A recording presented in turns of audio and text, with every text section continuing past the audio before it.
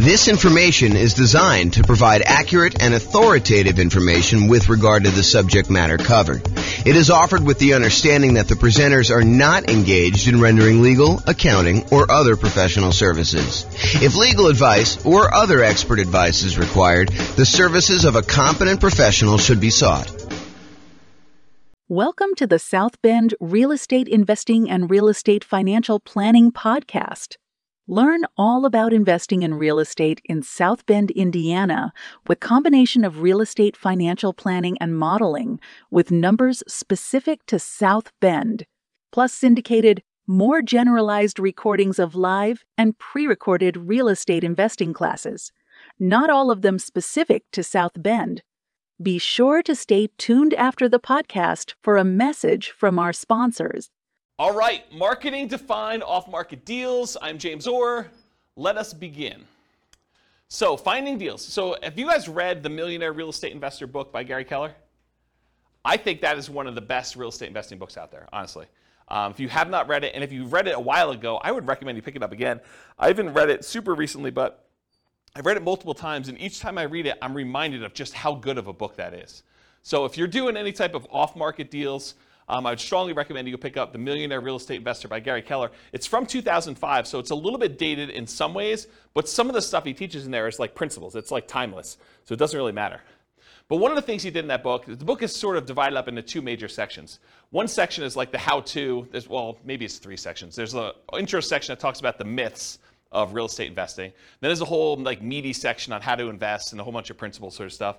And then at the end, there's like almost like biographical interviews with real estate investors where they talk about their business and how they did it and what they're doing to succeed. So one of the interesting things about the book is when Gary Keller and Dave Jenks and Jay Papasan wrote the book, they interviewed all these different real estate investors. I forget how many it was, maybe 500 or so. But they interviewed all these different real estate investors and they asked them things like, so what are you actually doing to be successful in this business? And one of the things they asked them is, how do you find deals? And so this is a page from the book. It talks about how these 500 real estate investors, these successful millionaire real estate investors, actually went and found deals. And some of it's a little dated because it's from 2005, but I've not found anyone that's done this type of study again. So this is the most up-to-date version of the data that I have, but it's really good. So 32% of deals, according to the millionaire real estate investor interviews that they did, came from networking. So Rachel, that's all you. Right? You're social, you like being out there talking to people, or Nick, that's also you. I mean, like you can go out there and you could talk to somebody and you could find a deal. So about a third of all deals came from networking. 28% came from real estate agents in the MLS. So if you're unwilling to do all this off-market stuff, if you come to class and you're listening to this stuff and you're like, okay, that's amazing, James, but there's no way I'm doing that. I'm not willing, not able. I just don't want to go and do all the marketing, talk to sellers, do presentations, follow up with them, make offers, get creative like that. I'll just buy stuff from the MLS. Okay, great. So about, a little bit more than a quarter of them came from real estate agents in the MLS. 10% came from driving and walking.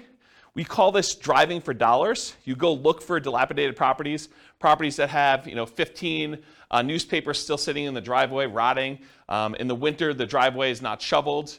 The grass is unmowed. Everything's overgrown. It's like properties that have been abandoned. And then you can go do like reverse lookups and try to find out who the seller is, try to contact them, reach out and try to acquire properties that way. So 10% from driving and walking, 9% from newspaper ads. Again, this was 2005. I doubt it's that high today. 7% from foreclosure listings. I also doubt it's that high today. We're at the period where foreclosures just bounced off their lowest they've been, as far as I know, ever. And so we're at these all-time lows for foreclosures at this point. It's sort of creeped up. And we're seeing an uptick in foreclosures, which, as a sidebar, you'll start to see news articles that say crazy stuff like this. It'll say, foreclosures are up 300%. So what does that mean?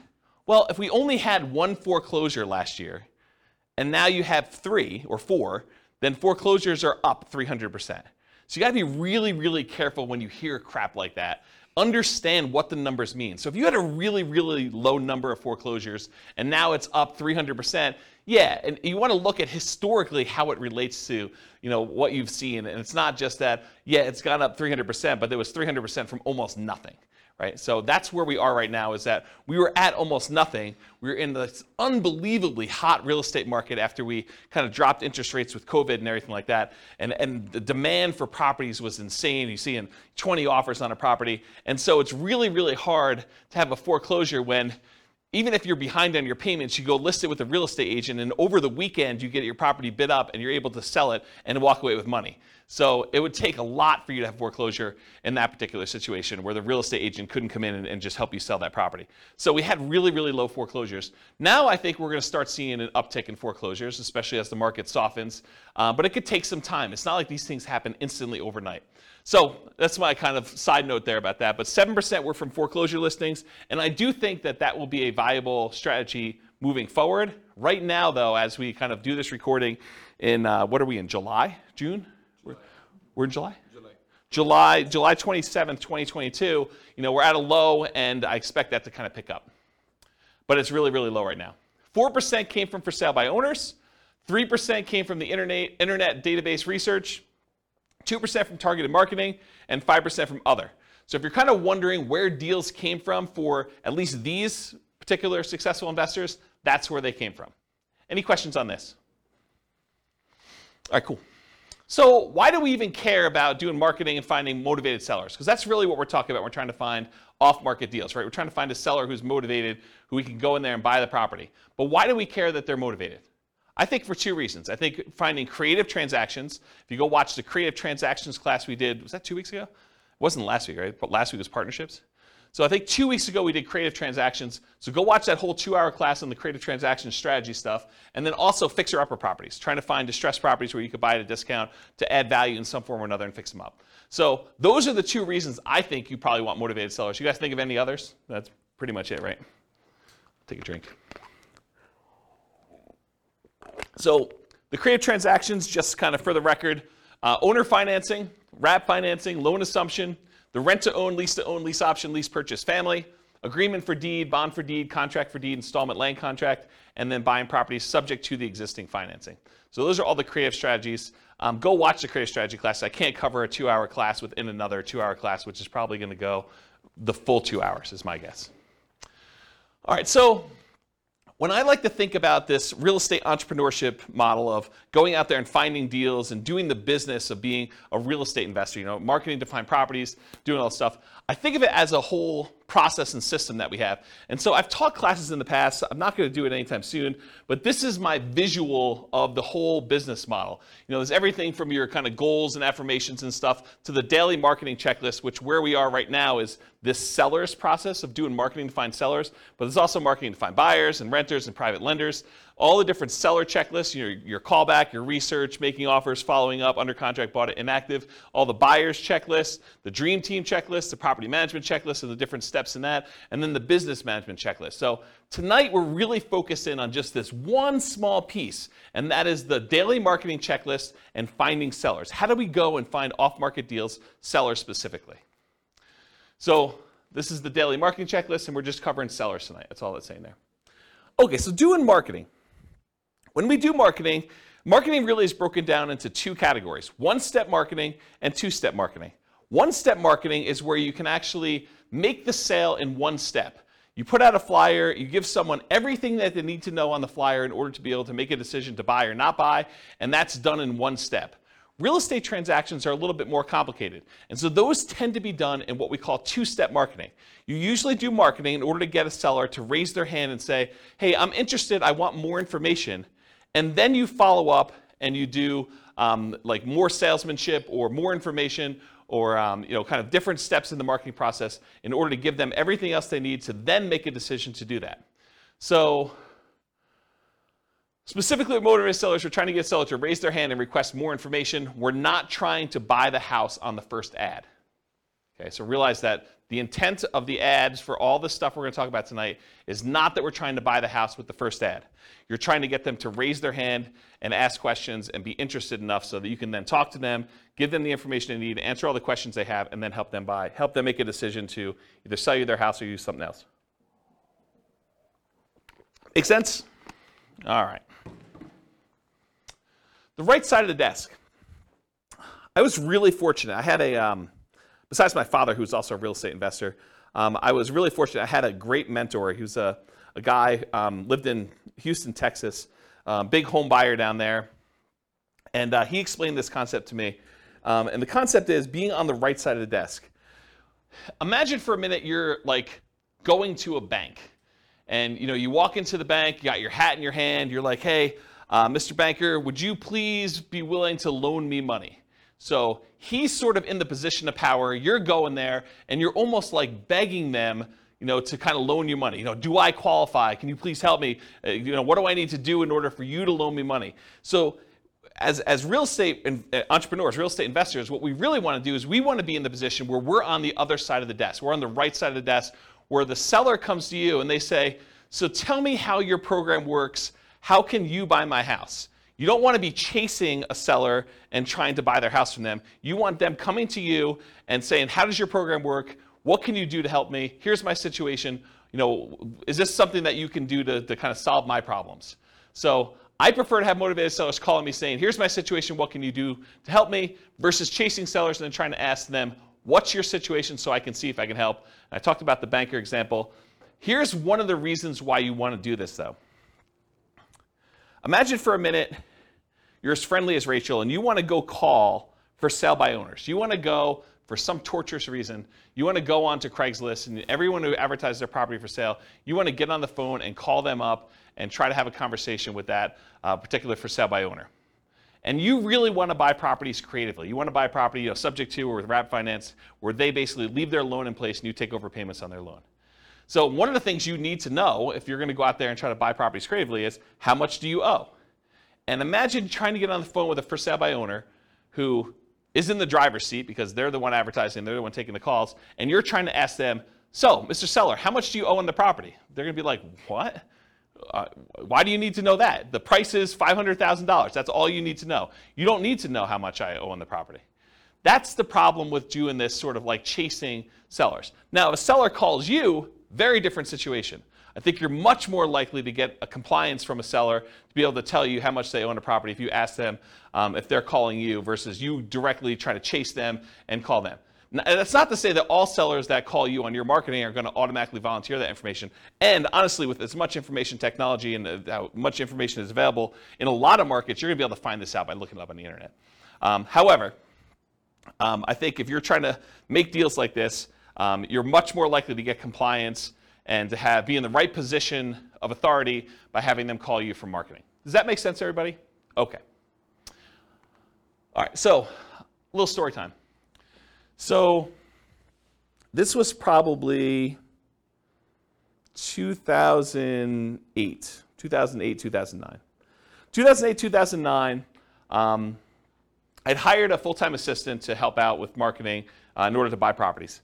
And one of the things we were experimenting with, and it worked out really well, is we would put marketing out there, and when they called in from the marketing, we had them go to a live answering service.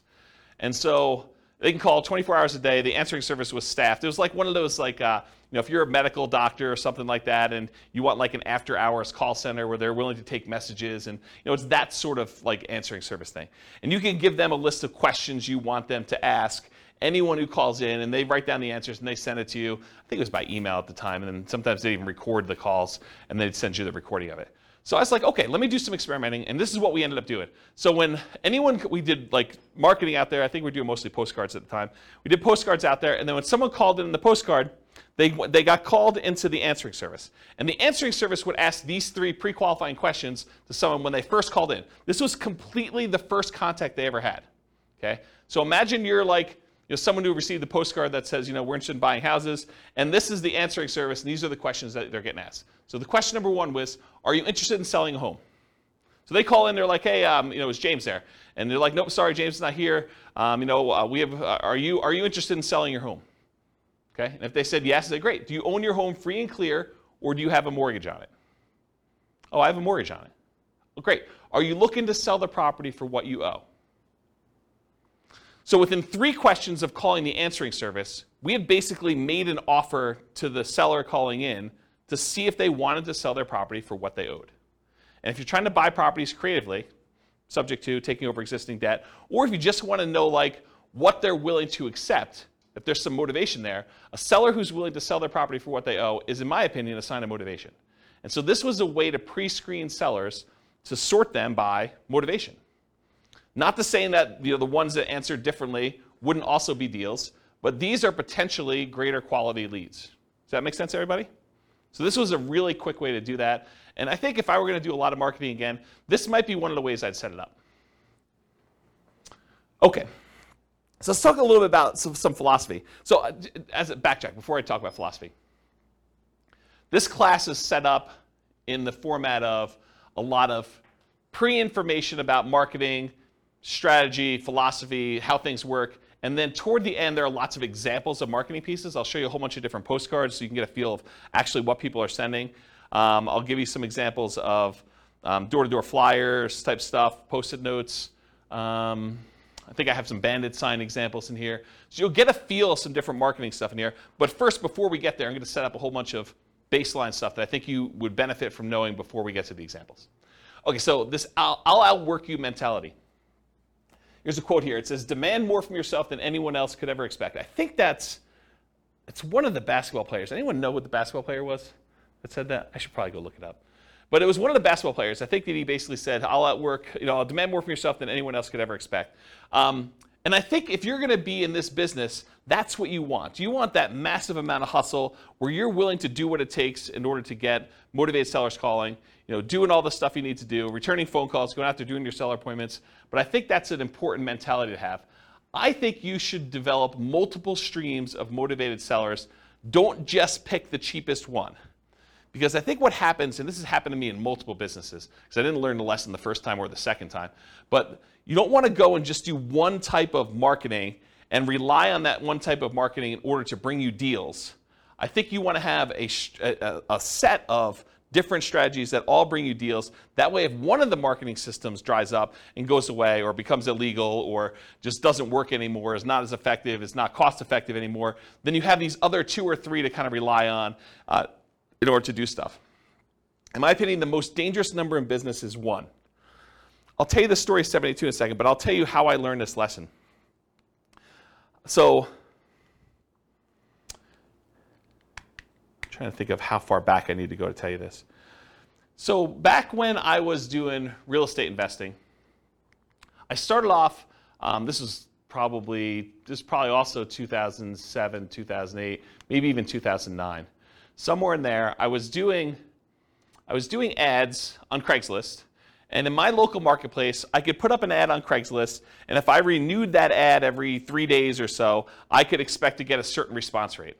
And I figured out to myself, hey, look, if I'm getting whatever it is, 1 or 2 calls a week by putting up this one single ad on Craigslist from sellers, then I could expect to do X amount of business. And I was like, but I really want to do Y amount of business, a lot more than what X was. So how can I go increase how many leads I'm getting from these sellers? And so I thought to myself, well, I could go post up twice as many ads, but you're already on there. You're kind of like fishing in the pond already. Maybe you put 2 fishing lines out, and maybe it works better. But I did some testing, and it didn't really work out the way I thought it was. I would get really good response on one, but if I did more than one, it just seemed like I was spamming Craigslist and doing it more than once. However, I could say, hey, look, I'm doing this here in Fort Collins. Couldn't I go and expand into Denver and put up an ad and actually do ads in order to find sellers in Denver?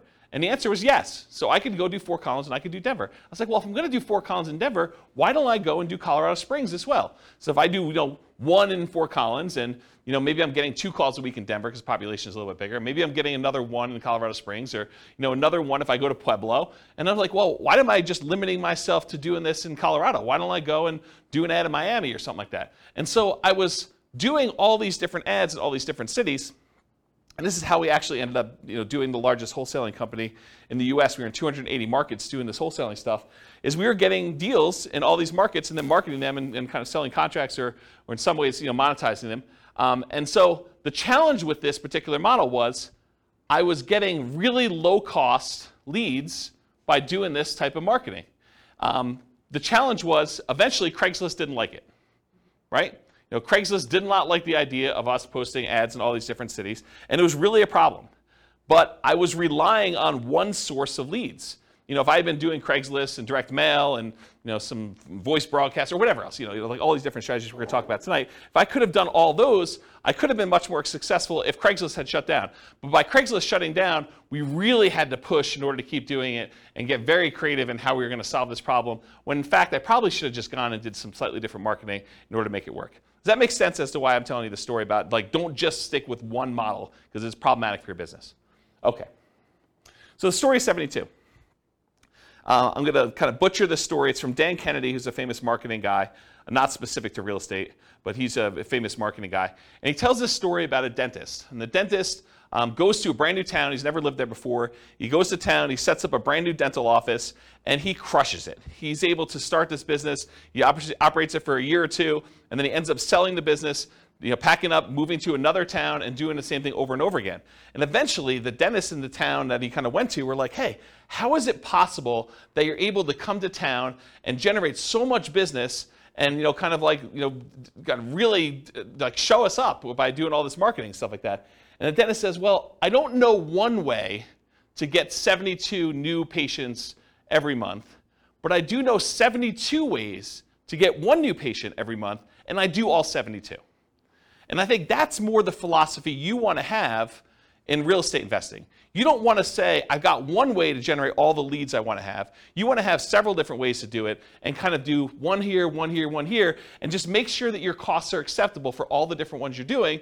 You may have some ones that are really low cost, but maybe they're not quite as effective. You don't get the deal flow you need from that. Maybe one that you could scale up as much as you want, but it's more expensive, but it's still reasonable enough for you to keep doing it. And so maybe you do another deal or two per month from that, and then you do another deal, do another third one or a fourth one, and you do as many different marketing strategies as you can in order to get the deal flow that you want.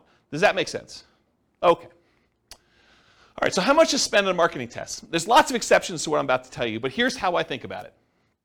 If you're trying a new marketing method, how do you know if it's successful? How much should you spend to find out if that marketing method works? You spend the amount of money it would typically cost you to acquire a deal, and you see if you acquire a deal. So if you say to yourself, look, I'm willing to spend $4,000, $2,000, $5,000, whatever it is for you, in order to acquire a deal that meets my investment criteria, and I'm going to go test a new marketing method, I need to spend that much money, whatever is acceptable for me from other marketing things that I know are working, that I'm finding deals with, in order to see if that generates deals for the same cost or better. I think that's a really good just rule of thumb for you to get there.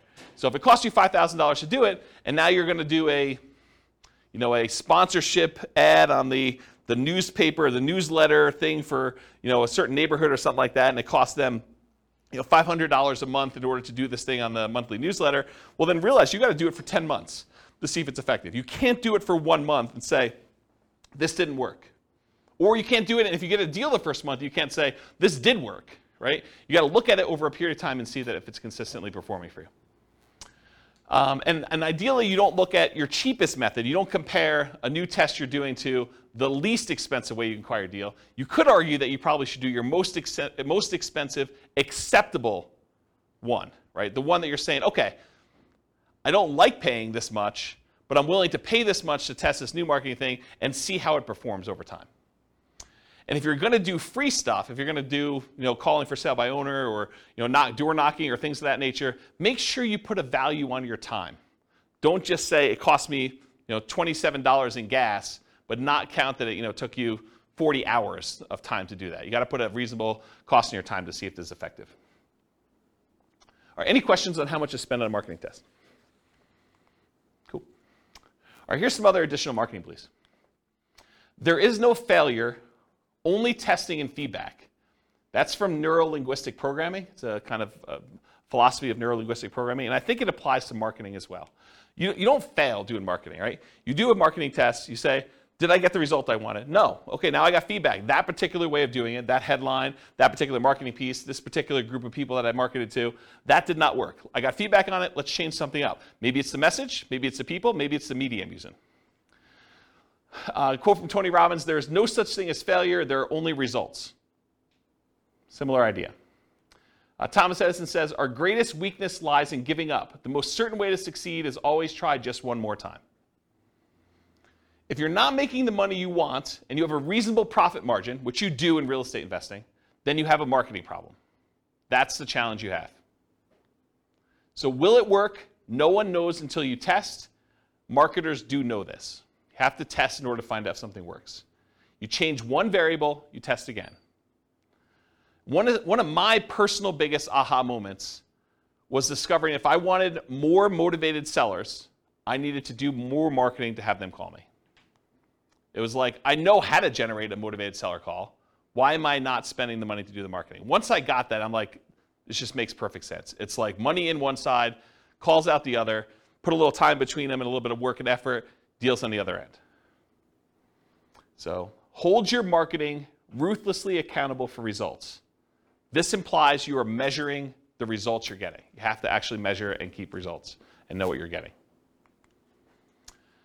I personally believe you need to get good deal flow, have enough deals coming across your desk so that you can see a reasonable number of deals and start sifting and sorting. You're not trying to convince all sellers. And we'll talk about this when we talk about lazy and poor marketing, but the challenge when you're not willing to spend money and have enough deals coming across your desk and you're doing like poor type marketing where you're willing to put in time and effort into it, is you work so hard to get a seller that when you finally find one that's motivated, you try every possible way to make that deal work. But sometimes the seller is motivated, but the numbers or the deal just doesn't make sense. Like you're trying to buy a property, it's worth $400,000, they owe $420,000. You're like, the guy's motivated. Yeah, he's motivated, but you can't make that deal work. You got to just move on to the next deal. And if you had 10 other calls coming in that day, you'd be able to move on. The challenge is you only had one call that week, and now you're trying everything. You're like, you're coming to class, you're asking me, James, so I got this motivated seller. He wants to sell me the property. He owes $420. The property's worth $400. Pass. That's my solution. It's like I'm not trying to get creative and make a non-deal a deal for you, right? But if you had 9 other calls that day, then you move on. Otherwise, you're like, there's got to be something in here. What's the old joke about the kid and the pony? There's got to be a pony in here somewhere, something like that. I don't know. Anyway, so stop trying to convince all sellers. You're not trying to do that. You're sifting and sorting sellers. Start focusing on emphasizing solutions you can offer that would be good solutions to you and good solutions to that seller. The language of, well, here's what I could do. Would that work for you? Makes a lot of sense. Only 25% of leads are legitimate and should advance to sales. And that's from Gleanstar Research, or Gleanster Research. Only 25% of leads are legitimate and should advance to sales. Not every one is going to be a good fit for you. You're not trying to have a 100% conversion rate. That is not your goal. We'll talk about conversion rates in a little bit. All right, feast and famine. You got to keep the pump primed even when you're drinking from the fire hose. Don't turn off the marketing and then turn it back on when things die out, because it takes time to get everything going again. You want to keep your motivated seller pipeline filled. What I did is I figured out my numbers, and then I sent out enough marketing to get 1 call per day, my ideal pace. That's the pace I wanted to work at. So I figured out, after doing it for a little while, hey, look, I get about a call for every X number of postcards I sent out. I think it was like 140. I think that was my number. So for every 140 postcards I sent out, I would get about 1 phone call. And sometimes you'd get like lingering ones, but that was like the 1 phone call within a reasonable amount of time. And then you get the lingerers who saved it and they call you 6 months or 3 years later. Okay? Which you do, you get those. You get a little bit of like build up over time. But I was like, hey, look, if I want to call a day, I send out 140 postcards. So you don't have to do this, but I wrote software where I had the list of people I was mailing in a database, and I just exported 140 of them a day straight to Click-to-Mail. And I would send out the postcards that way. Okay? And that would give me about what I needed. Sure, there were days when I didn't get calls. There were days when I got more than 1 call. But it was about that pace. And I didn't start it and stop it. Right? Or you could work backwards from your ideal goal, and we'll talk about how to do this in the modeling spreadsheet, but you could say, look, I want to buy X number of properties. That means I need to do this number of phone calls. This means I need to put out this amount of marketing. So you can work backwards from your ideal as well. Okay? All All right, looking inside and outside the industry. So study what other people are using inside your industry and outside your industry in order to find ideas of what kind of marketing to do. All the marketing that real estate agents use to find sellers for listing, that's what you're doing too. If you ever thought about it that way, real estate agents are trying to market to find sellers who haven't yet raised their hand and say, I want to sell my property. And they're trying to find those so that they can help them sell their property and get retail price. You're doing the same thing. You're trying to find sellers that want to sell properties. Your criteria for what is a seller that you could help is probably different, but you're still doing the same type of marketing. Or real estate agents sometimes are looking for buyers, which you might be as well when you get your property, or tenant buyers, or tenants. So you can look inside your industry for ideas. But don't just get laser focus on everything inside the industry. You can also look at what's happening outside the industry, what's working that other people are not doing, and bring it into your own business. So there were not a lot of real estate agents when I started doing these real estate investor classes that were teaching investor classes in order to generate clients in their brokerage. But there were financial planners who were. Financial planners were doing, a little lunch and learn or dinner thing where they'd come in, they teach a class on how to optimize Social Security, and they would use that to generate clients. Why weren't real estate agents using that? I don't know. I just started doing it. Same idea for your stuff. Look outside your industry for people that are doing something else, and then see what you want to adopt for your business. Okay? All right, so I know I could. I don't know if I will, but I could do a whole class on this particular spreadsheet. And the last time I taught a class on this particular spreadsheet was in 2016. I did a whole class that literally just went through each box in the spreadsheet, and I talked about my assumptions and how each step worked and everything. What this spreadsheet is, it's a way for you to model how much work you need to do at each step in the process in order to do deals as a real estate investor. So each block is a discrete step, and each block tells how much time you spent there, how much money you spent there, how much money you made there, and it kind of walks you through what happened in this block, and then each block between the blocks tells you what your conversion rate is. So for example, this first block is sending out postcards. If I send out 10,000 postcards and I get a conversion rate of 0.4%, so 0.4% of the postcards that get sent out become a call into me. So now it tells me how many calls I have here, how much time I spent on that call, how much money I spent on that call, because I send out a little credibility package to each person that calls in. Then I know how many calls I get that convert to a presentation where I go meet with a seller, and I can see the conversion rate from that. And then of the presentations I do to sellers, how much it costs me, how much time I spent doing all that, how much it costs, what the conversion rate is to sellers that go under contract. And then of the ones that go under contract, how many of them did I actually close on and buy? And then of the ones that I close on and buy, how many tenant buyer or tenant calls do I take? And then how many tenants do I meet at the property? And then how many applications and the negotiating of leases do I do? How many signed leases do I do in managing the property? How many closings do I have for them when they finally buy the property? And then what the sale to the tenant buyer looks like at the end, and how much money was made and how much time was made. And then at the end, I sum up all of the time it took for every one of these steps, and how much money was spent in each one of these steps, and then how much money was made from all of these steps. And I could tell you what my dollar per hour was, and what my conversion rate was, and how many houses I sold. So now I can go back in here, once I know all my conversions and I got my costs and times and everything, I can come in here and say, okay, instead of sending 10,000 postcards, what if I sent 5,000? And it trickles all the way through and tells me, okay, now you're going to get this many calls and this many tenant buyers and so on. And then it'll tell you here at the end, you're going to do one deal, and it's going to be this amount of money, or 2 deals, or whatever it is for you. And you get to look at all. Then I added a whole bunch of additional things, because every once in a while you'll do a seller presentation and you're not going to buy it yourself, you're going to wholesale it. Or you're going to list it if you're a real estate agent, because you're going to do that too.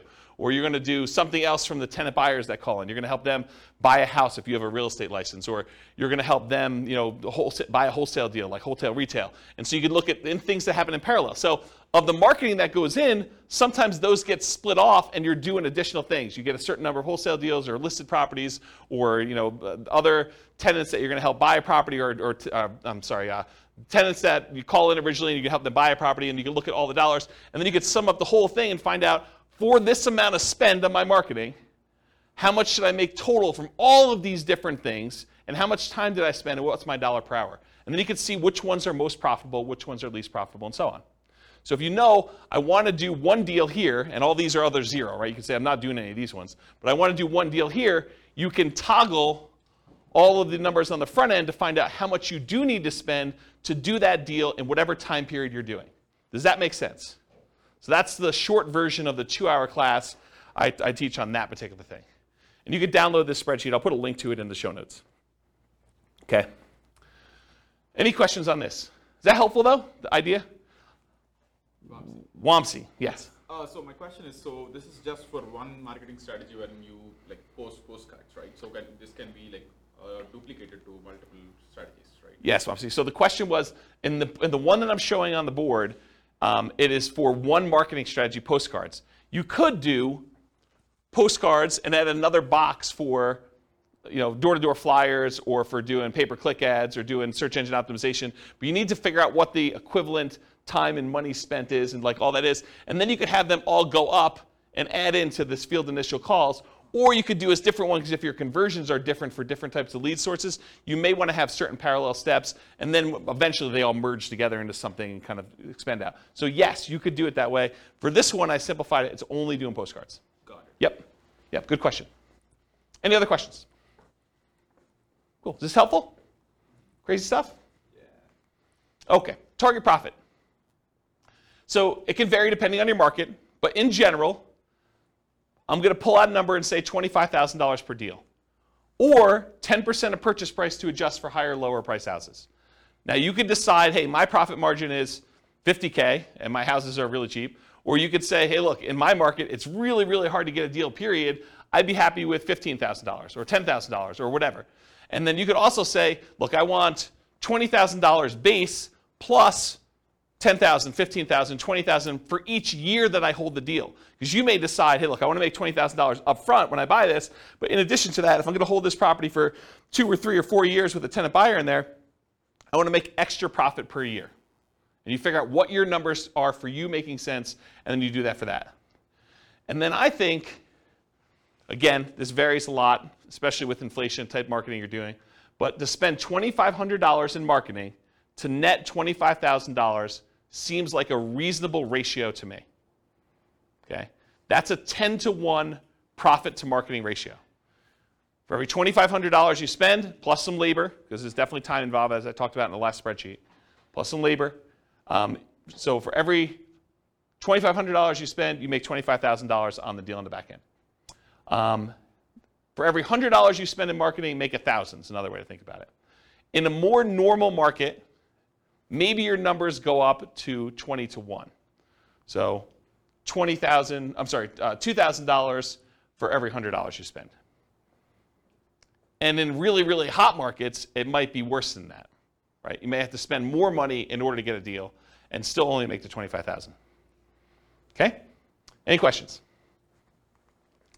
All right, so goal. So if you want to do 20 leads a month, budget about $2,500 a month or whatever your marketing dictates that you do. You buy one house per month. If your goal is 40 to 60 leads a month, you budget $5,000 to $7,500 a month. You buy 2 to 3 houses per month. Now realize inflation, how hot or cold the market is, market temperament, may force these numbers up. Okay? Occasionally, someone will come to class and they'll be like, James, $2,500. I wanted to do nothing down deals. $2,500, that seems like a lot of money to do a deal. Well, if you were going to go buy a regular property and do a regular loan, just to get the loan, the cost to do the loan could be $2,500. Not including anything else.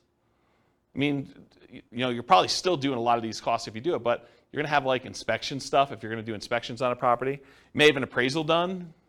May not have an appraisal done if you're just doing something creatively, but to do that. What's an appraisal run these days? $800, $900, somewhere in there? Just to do that, right? So $2,500 seems like a deal. Any questions on this? All right, motivated sellers for lazy and poor folks. So lazy methods are more time than money. You have more time than you have money. I'm sorry, lazy method. I was like, that doesn't make sense to me. Lazy methods are more money than time. I was like, yeah, that doesn't make sense. So more money than time. You're willing to spend money because you're unwilling to do manual labor in order to find motivated seller leads. It's easier to scale up in size. You just spend more money, you get more leads coming in. It's harder to scale up when you're doing poor marketing methods because you have a limited amount of time that you can spend. Okay? You sift and sort for great deals. You get enough leads coming in where you're just basically saying, this is what I can do to help. Does that work for you? They say no. Great, you follow up, but otherwise you move on. You're not trying to force a deal. With poor methods, you have more time than money, and you're willing to invest that time to find motivated sellers. It tends to be time intensive and therefore harder to scale. You tend to want to work or overwork every lead, leading you to try to make non-deals or bad deals into deals. There is some overlap between the two. One example is bandit signs.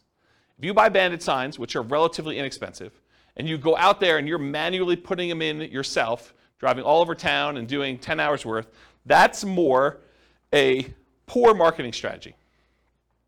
If you buy bandit signs, you hire someone else to go do it for you, that's more of a lazy strategy. Okay?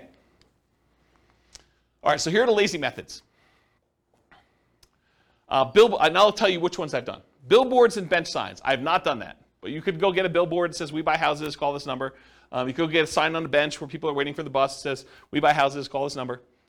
Car signs, I've not personally done this. I know a bunch of clients that have. But you basically get one of those magnetic stickers or one of the car wraps that basically says, we buy houses, call this number, we'll buy your house. We'll take over payments, whatever you're doing for your thing. We'll talk about marketing headlines here in a little bit. I've not personally done car signs, though. Direct mail, done a ton of direct mail. You can do postcards, you could do handwritten letters, you could do regular letters, you could do oversized postcards, you could do saturated mailings, geographic saturated mailings to entire postal areas. You could do targeted mailings to foreclosure properties. You could do ones to recently divorced people, bankruptcy, probate. There's all sorts of things we're going to talk about here toward the end. Websites, pay-per-click. I think I did some experimentation with pay-per-click early on, but I haven't done much with it. But you can do you could go onto Google AdWords, and you could pay Google to come up when someone searches for, sell my house fast in whatever your marketplace is. Voice blast and text blast, so you can actually hire a service, upload a bunch of telephone numbers for property owners in your area, and basically say, I'm interested in buying, or I'm interested in buying your house. And do that. You could do it either via text or you could do it via voice broadcast. I never did text. I did a bunch of voice broadcasts for a period of time. So we would do voice broadcast messages to answer machines and live answers. So we had 2 different messages. And then if people were interested in selling their house, they'd either leave a message or contact us back, call us back on a number. Newspaper advertising. I did a ton of newspaper advertising. It's actually one of the more effective ways in some cases. We would do ads in the paper, just like classified ads. We also there was like a monthly publication. Is it Fort Collins Forum? Does anyone know? It was like an old newspaper. I think it was called Fort Collins Forum. And we'd have like a half-page ad covering the full front half of a newspaper ad, and we'd buy that each month. And that was pretty effective. But it's harder to do newspaper these days. Radio and television ads. So I didn't actually do this, but my friend Brent, who I told you about in Texas, he actually, at one point, before he actually died really tragically, a long time ago, about a decade ago. But he actually acquired the rights to WeBuyHomes.com. I don't think he had WeBuyHouses.com. I think he had WeBuyHomes. And then he had 1-800-WeBuyHomes and 1-800-WeBuyHouses, which is the same phone number because it stops at like HO. So it basically had the telephone number and that. And what he was doing is he was licensing out the rights to different marketplaces to do that. And he had a professional video done and professional radio spots done. And you could run these. You don't have to do any customization because it's the same number. But you basically run that ad in your local marketplace, and then the number calls through. And based on your location from where you're calling, the telephone rings into your office or wherever you want it to go. You basically had them direct where you want it to go. And so he did a bunch of television stuff. I didn't personally do it. But that's one of the things he was doing. So you could do radio and television ads. You can also do Yellow Pages. Yellow Pages are mostly defunct now because of the internet. But there were some interesting lessons to learn from things that people would do in the Yellow Pages. Instead of just advertising in like the real estate services section, some people would advertise in the money to loan section. Because if you think about like where your sellers are coming from, a lot of times they're looking for solutions other than selling their house before they get to the point where they realize they need to sell their house. And so a lot of times some investors would actually have a separate business that would make loans, and then they would use that as a lead generation tool in order to find sellers that were going to be early on in their pipeline. Does that make sense, everybody? What I said? Okay. All right, any questions on these lazy methods? We're going to go into some detail here. Yeah, Ben. So you said for the direct mail, you can mail to the foreclosure houses and people who got divorced recently. How do you get to know that information? The list? Yeah, I'll give you some sources for lists here in a little bit. Yeah, these are places you can buy them. Yep. So the question was, where do you get the list for people going into foreclosure or people that had a bankruptcy or something like that? And you can buy it from list brokers. Yep. Okay, any questions on lazy methods? We're going to go into some detail on mostly direct mail. I think that's mostly what we're going to cover from tonight in detail. Any other questions on this stuff? All right, cool. So here's some of the poor methods. If you're willing to put in more time, bandit signs as an example, although I told you if you want to do bandit signs and make them lazy, you can actually pay someone to do them. But bandit signs are those yellow corrugated plastic signs that go out there. You may have seen them, says, lose weight now, or, you'll see them in new construction neighborhoods where people are advertising, sign up for this internet service or sign up for Comcast or Xfinity or whatever it is. So you'll see those types of signs, or you'll see them sometimes for like churches.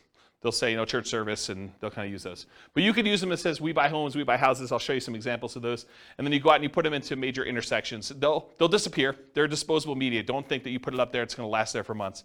You'll put it up there, and maybe you'll get a couple hours if it's a really busy intersection, and the sign police are not out doing that. Also, depending on your area, they may be illegal, just so you know. And you may get a call from, the police or code enforcement or something like that telling you you can't put your signs up anymore. We're going to charge you X number of dollars per one you do. Please go take them down or whatever they'll tell you. So realize in some markets it's really hard to do or hard to keep those up. But otherwise they'll disappear. Realize that you're spending the $10 or whatever it costs these days in order to get the sign plus the labor to go put them up there for a certain amount of limited exposure for whatever time period you have them up. Business cards, I'll show you an example of a business card with a little twist on it here in a little bit. But if you want to see good examples of other real estate investors with their business cards, go to investor meetings and ask them to see their card. Go talk to other investors and ask them if you can have a copy of their card and see what they're using. And there's lots of variations to these. There's some gimmicky ones. There's some like really straight up business ones. There's some more like mom and pop-ish sort of ones. So everyone has their own little variation flavor on how they do their business. Contacting for sale by owners, this is Rachel's special. She's going to call the for sale by owners because she's really social. So she's going to go call for sale by owners. You can go on a Craigslist or any other place they're marketing it and just make phone calls, reach out to them, ask them if they're interested in selling their property. If you're interested in this strategy, there's a decent book. Wendy Patton put out a book. This is probably a 15-year-old book at this point. But her book is called How to Do Lease Options and Subject to Deals. And she talks about a strategy of calling for sale by owners and trying to get them to lease option the property to her or buy the property subject to. And in the softer market, I think it would work great. Not something I'm willing to do. I'm an introvert, in case you can't tell. So contacting for sale by owners, that's one of the things you can do. Door knocking. Someone laughing that I'm an introvert? You can go door knocking. So you can go door to door and actually try to buy houses that way. Anything interested in there? Door to door flyers. We'll talk about some examples of those. I'll tell you a story about this. So my father was a real estate agent, and he was the #1 agent in his office using this strategy, using flyers. And so here was his little niche. I'll kind of tell you his little secret sauce of how he kind of became #1 agent in his office. And I think this does apply in some ways to real estate investors, although not the buy side. Here's what he would do. So back when he was a real estate agent, the HUD and VA foreclosure list would come out every, I think it was Tuesday. I don't remember exactly the day now. But I think it was like Tuesday morning. And so what he would do is he would get up at like 4 o'clock in the morning and go down to like a really open, like early coffee shop and get a copy of the latest newspaper with the latest HUD and VA list of properties that were coming out. And as a real estate agent, anyone could market the government's HUD foreclosure and VA foreclosure list. So you can go, any real estate agent with a license could go and market these. So what he would do is at 4 in the morning, with his coffee and his paper in hand, so he would drive around to the new list. Maybe there were 10 properties or 20 properties on there, I don't know, depending on the week. So you'd go look at the properties, see like, oh, this one looks interesting, and this one looks interesting, this one looks interesting. And he'd pick, half a dozen properties or a dozen properties, and then he'd go back to our home office, and he had a copy machine there. And he would he'd hand write out a flyer. He had a flyer template, had like 2 little bald eagle, like U.S. official-looking, symbol-looking things in the corner and said, HUD foreclosure, VA foreclosure, if you're interested in buying this property in your neighborhood at, and have fill in the blanks, 1, 2, 3, 4 Main Street. It requires X dollars down, and with X dollars down, your payment would be X per month with, your whatever this interest rate assumption was and all this other stuff. So he basically had this like little one-page flyer. And he printed up 150, 250 flyers, whatever it was, that would kind of saturate the area around that particular property. And then as a teenager, I would go deliver flyers all day. And so I'd go out and walk the 200 nearest houses to that particular property with that particular flyer. And on the back, he had all 6 or 7 different properties with just a summary of them in case you're interested in any other ones. And he would just put out 200 flyers or so per property, 10 properties or so a week, somewhere around there. And he'd sell a bunch of them, a couple a week, where he was just out there doing that. And so if you want to do flyers can be really effective for finding, in this case, buyers, but it could also be effective for buying sellers as well. We've done some flyer type stuff. Mostly door hangers and sticky notes is what I've tested. I haven't done as much flyering for that stuff. And by the way, I've not done door knocking, personally.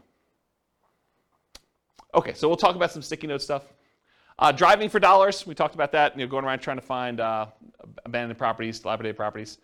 Flyers and free flyers. So the flyer method we've kind of talked about, but the free flyer method I think is interesting enough. So for somebody who doesn't have a lot of money, you can go find 3 other businesses that are non-competing with you, the pizza guy, the car wash guy, the homeowner's insurance guy, whatever it is, and you could get them to each be willing to pay 1/3 of the cost to deliver 500 flyers to a particular neighborhood.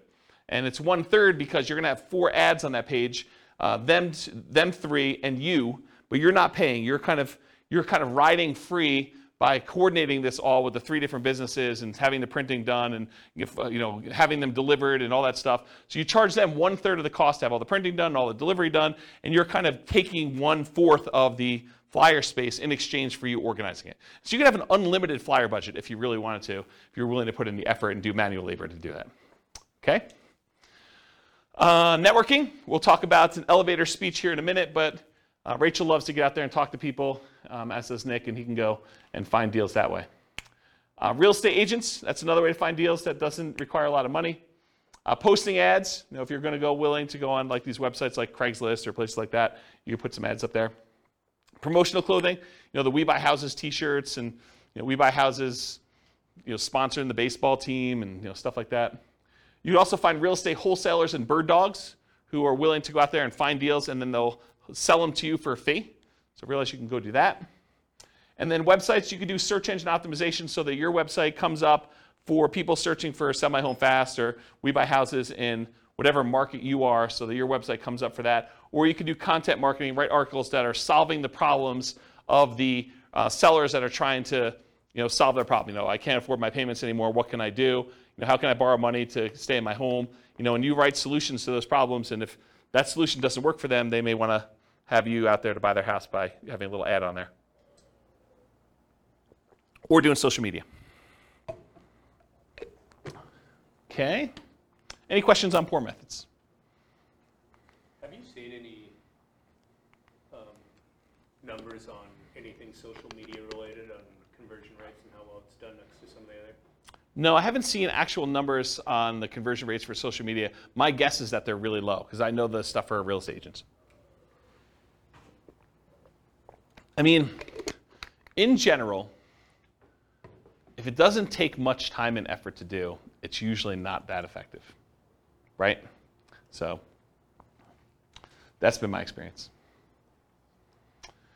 All right, any other questions? Cool. 3 M's marketing. So whenever you think about marketing, there's really 3 M's to do this. This is Dan Kennedy stuff.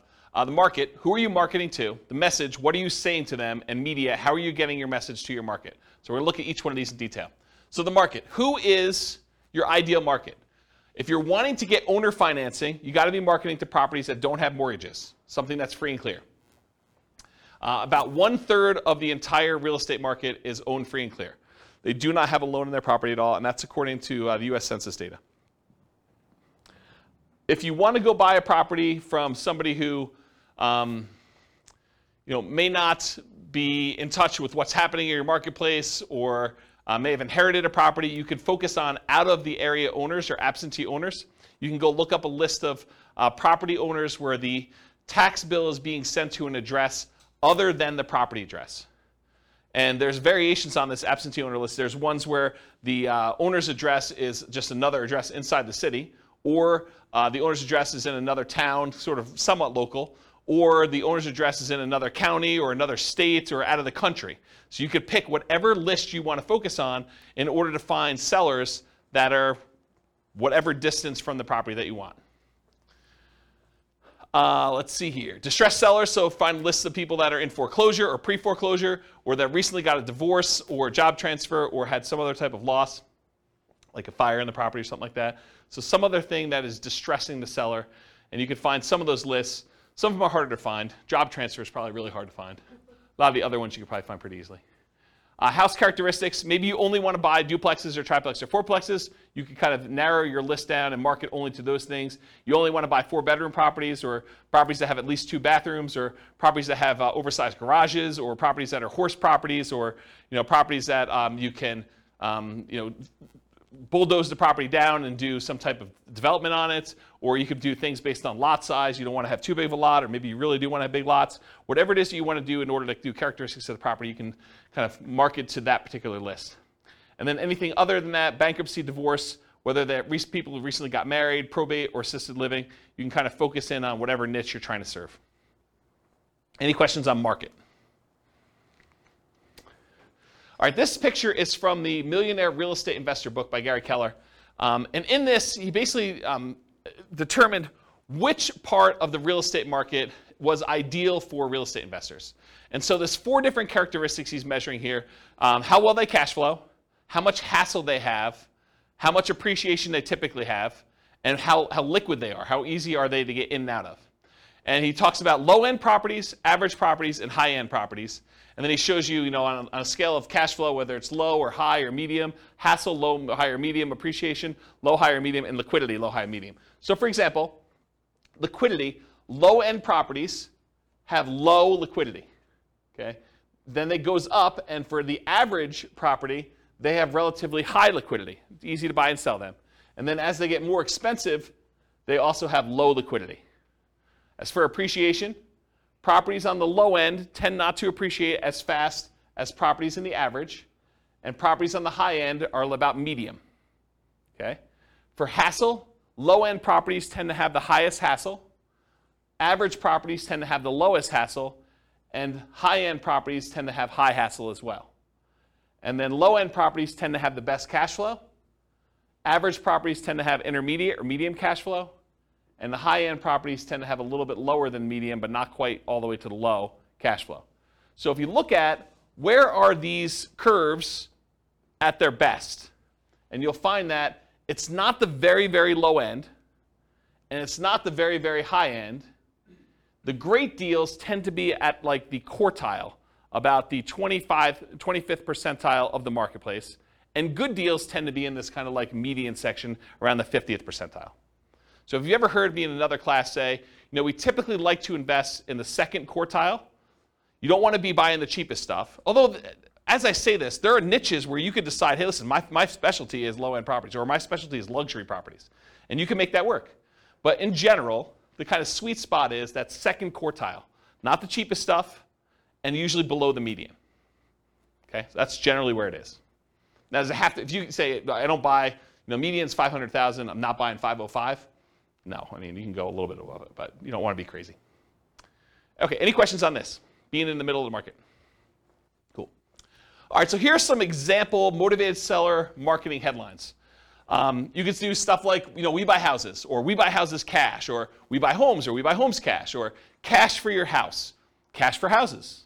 Sell now for cash, cash now for your house. Sell your house in 9 days. Here's one I like. How to sell your house as is for a fair price on the date of your choice. Or how to sell your house for full price on the date of your choice. How to sell your house as is for a fair price in 9 days. Discover how to sell your house quickly. Sold in 9 days. We buy houses, we take over payments. Stop foreclosure, avoid foreclosure, facing foreclosure. We buy houses any condition or situation. We buy houses any price or location. So those are some different examples of motivated seller marketing headlines that you could possibly use. Nick? What's the 9 days? Why 9? Specific number? and you can do it. Something that you can perform on. If someone is really distressed and they're like, look, I need a quick solution, someone that could buy their house in 9 days is attractive. I just wondered why 9, a specific number. Yep. At least the amount of days to be able to close a deal. No, I mean, you probably could close faster than that. You can do 8 days. You can do 11 days. Whatever you want to do. Yeah. Should be believable. Any questions on headlines? All right, so here's an example, probably one of our first examples of actual marketing. Alternative headlines, often used on media like sticky notes or some postcards. Notice, warning, or attention homeowner. So this is a sticky note. I licensed the ability to use this from a guy named Richard Roop. He does a bunch of marketing stuff for real estate investors. And so this is the example that Richard Roop uses. We've done these and they've worked really well. In fact, I have a funny story. So on this thing here, when you print them out, this shows up in blue. It's like Richard's initials and number 37. And we don't change it. It's always 37, no matter what it is and who it is. So I get this really nasty phone call from a seller who's like, if you ever put this sticky note on my door again, number 37. So she's all mad and worked up, and you can hear her crumpling it up in the background and throwing it away. So she's just really worked up. There's only like 3 or 4 really angry people in the world. They just move around a lot, so you'll run into them. But there's only like 3 or 4 of them. But anyway, you put these on the door, and you'll get calls. You'll get some nasty calls, but you'll also get some good calls on it. And so the postcard basically says, attention homeowner, company's now looking to purchase several houses in your neighborhood. Are you looking to sell soon? Blah, blah, blah, blah, blah. Call our 24-hour recorded message line. Remember, we're doing 2-step marketing. This is not enough to sell a property, right? Not enough to get them to convince you to sell them your property. So 24-hour recorded message gives them more information. Or go to our website and get more detail on that. Submit your property information. And then if you're not looking to sell, keep this one or send it on to a friend, sort of thing. Okay? Any questions on like the sticky notes example and some headlines for that? Make sense? Okay, cool. So you want your message to match with the market you're doing. Make sure that your message matches the market you're trying to reach. We buy houses, we take over payments. If you're kind of marketing to free and clear properties that don't have a mortgage on them, does we take over payments make a lot of sense? No, not really at all. What if you're trying to buy luxury properties like $1 million homes? Does we buy properties cash, any condition, make a lot of sense? Maybe not. There's probably some disconnect there. Maybe you'll catch 1 or 2, but I don't think that's the message you'd primarily want to target. It's sort of like fishing, right? If you're fishing and you throw a certain type of bait in the water, is it possible you could catch a shark with a worm? Maybe. You're probably not catching sharks with worms, but it's possible you could. You're much more likely to catch a shark if you use the bait that sharks like, or you're much likely to catch the other fish using the bait that fish likes. So cash for houses. Cash for houses tends to work and resonate better with lower priced homes. And then watch any foreclosure messages to make sure that you're targeting the right list for that too. Any questions on that? Multiple contacts. So you can double your transactions if you follow up. If you just do like this one hit and you don't follow up with anyone who calls you or does anything like that, expect your closing ratio to be much lower. But if you talk to someone on the phone, even if the solution is not good for them at that time, but you follow up with them over time, they've already expressed some level of interest, and a lot of times their situation changes. You can almost double your transactions, or in some cases more than double your transactions if you actually follow up with people. Or you can half your marketing budget to do the same number of deals. Another way of saying that. So repeat hits and repeat marketing, repeat mail to your mailing list, repost banded signs, renew ads. Part of the credibility you build up is when they see your ad all the time, right? If you only ran the ad once and someone is considering using you, but they go back to that newspaper or they go back to that source wherever they saw your ad and they don't see your ad anymore, they think that, yeah, I'm glad I didn't deal with that guy. He's out of business already. Okay? Meaning top of mind? Yeah, top of mind. Yep, that's another way of saying it. Yep. But there's also a credibility factor too, right? Like if you just disappear, they don't know if you're still around. Offer made follow-up. Does everyone accept your offer? For every offer you make, does everyone accept it? Absolutely not. Nope. So send a thank you note immediately. Put the seller on an automated mailing list for more frequent follow-up. I recommend monthly. This will double your closing percentage. So if you were closing 1 out of 20 before, with proper automated monthly follow-up, you'll close 1 out of 10. Credibility packet and testimonials include a benefit-laden information about how you help sellers, plus testimonials. Often you'll mail this out as soon as the motivated seller calls, and we have their mailing address. And then bring a copy with you when you meet the seller for the first time, and give them a copy even if you sent them one in the mail, and say, here's some propaganda about me in case you haven't seen it.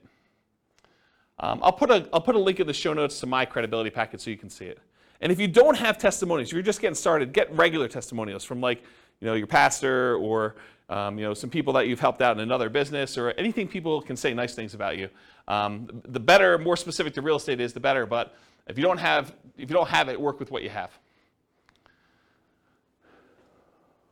Any questions on credibility packet testimonials? Cool.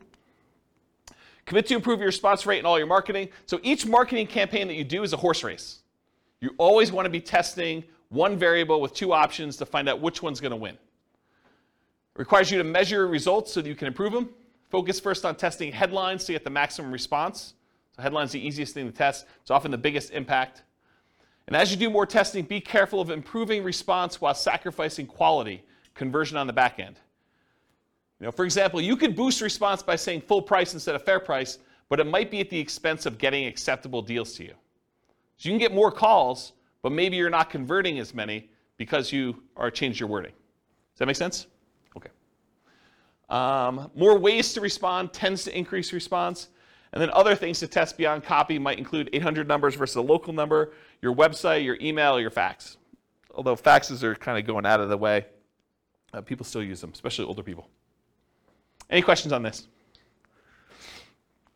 Cool. Ratios.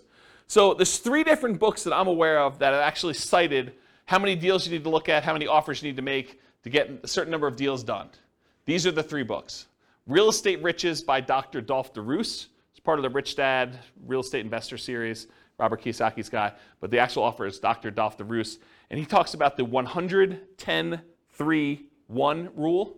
You have to look at 100 properties, you make offers on 10, you get 3 accepted, you close 1 deal. Carlton Sheets, who's been off the air for a while now, his no down payment course talked about the 50 to 1 rule. So you have to look at 50 properties, talk to 50 sellers in order to get 1 deal. And then the Millionaire Real Estate Investor book by Gary Keller and others, he has the 30, 10, 3, 1 rule. So you look at 30 deals, you make offers on 10, you get 3 under contract, you close on 1. And then Weekend Millionaires, Frequently Asked Real Estate Questions by Mike Summey and Roger Dawson. That book talks about a 30 to 1 ratio. Look at 30 deals, get 1. Really, if you're looking at top 5% of properties, you're trying to find the best deals, right? You need to look at about 100 properties in order to find the top 5 properties to do that. If you think about it in that ratio, that's probably another way to look at it. And also, outside the MLS is different than inside the MLS. They're just different numbers. Any questions on these? Yeah. So based on the ratios I see, is it different strategies that these books are talking about, or why is there a discrepancy? Yeah, so the question is, for the microphone, the question is, why are the numbers different for all these different people? I think they're thinking about it differently. I think the types of deals they're doing is different. I also think these aren't exact, right? It's hard to give a number when you're teaching students, because these are all people teaching it in the book, right? It's hard to give a number when I'm the one doing the presentation versus you doing the presentation versus Bill doing the presentation, right? You may be able to close 1 out of 5 because you're amazing. I may be 1 out of 20 because I'm incompetent. And Bill's just sort of between us, right? It could be all over the place. So the numbers are sort of just a general guideline to begin with. And I think looking at them, they're pretty close, right? I mean, they're not that far off. So.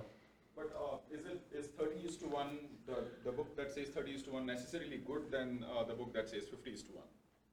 So the question is the book 30 to 1 a better book than the one that does 50 to 1? No, I don't think so. And the other thing I'll add about this is, let's say you come to me at a class, you say, James, I don't know what you're talking about 30 to 1. I'm closing every 2. And what I would say to you is, maybe you're not doing good enough deals. Maybe you're not making your offers low enough where you're getting too many accepted, right? Maybe you should be more selective. So you could go in there and offer full price. I'll pay you full price. I'll get a loan. I'll buy your property. Well, yeah, it's easy to get those accepted, right? Yeah. If you're coming in, you're like, I'll pay you half price. Maybe you're not getting, 1 out of 100. Maybe you're 1 out of 200. But maybe that's okay for you. Yeah, Ben. Just a thought too on that. I think when you have a targeted marketing, so that the leads that you initially get are higher quality leads and make them more expensive too. Yeah. So they're different kind of deals too. Yeah, Ben says, maybe you're doing more targeted marketing where you're doing probate lists or bankruptcy lists or foreclosure lists, and you expect your ratio to be higher or something like that. You expect it to be more motivated, and that's definitely a possibility. Yeah. Because Golf does like 100-unit commercial, 100-unit apartment complex deals and stuff.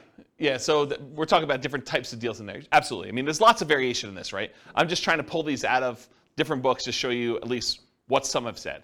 And if anyone knows of, even on the recording, if anyone knows of another book that gives numbers, or even another website that actually gives numbers based on some data, I would love to know about it. So feel free to reach out to me via email. Any questions on ratios? Cool. All right, testing versus buying tested marketing. So you could write your own marketing. I mean, I'll show you some different examples. You can go find a ton online. You can go write your own and kind of use that and test it with your own marketing dollars. And when you do your test marketing, you're testing the market, who you're mailing to. You're testing the message, which is what you're kind of creating yourself. You're testing the media, how you're getting the message out there. And then you're testing your sales skills. Or you could buy marketing from someone who has 100 students who have sent out 100,000 pieces of mail, and you know that the marketing message is effective and works, and then you eliminate one of the things that you're testing. You're still testing the market. You're still testing the media, and you're still testing your sales skills, but at least now you know that the marketing message is sound because you bought it from somebody who's had a whole bunch of students test it in a bunch of different areas. Okay, so I personally, once I understood this, I went and I bought rights to use someone else's marketing materials. I did not create my own. I would tweak stuff just a little bit, but for the most part, I was borrowing Richard Roop stuff.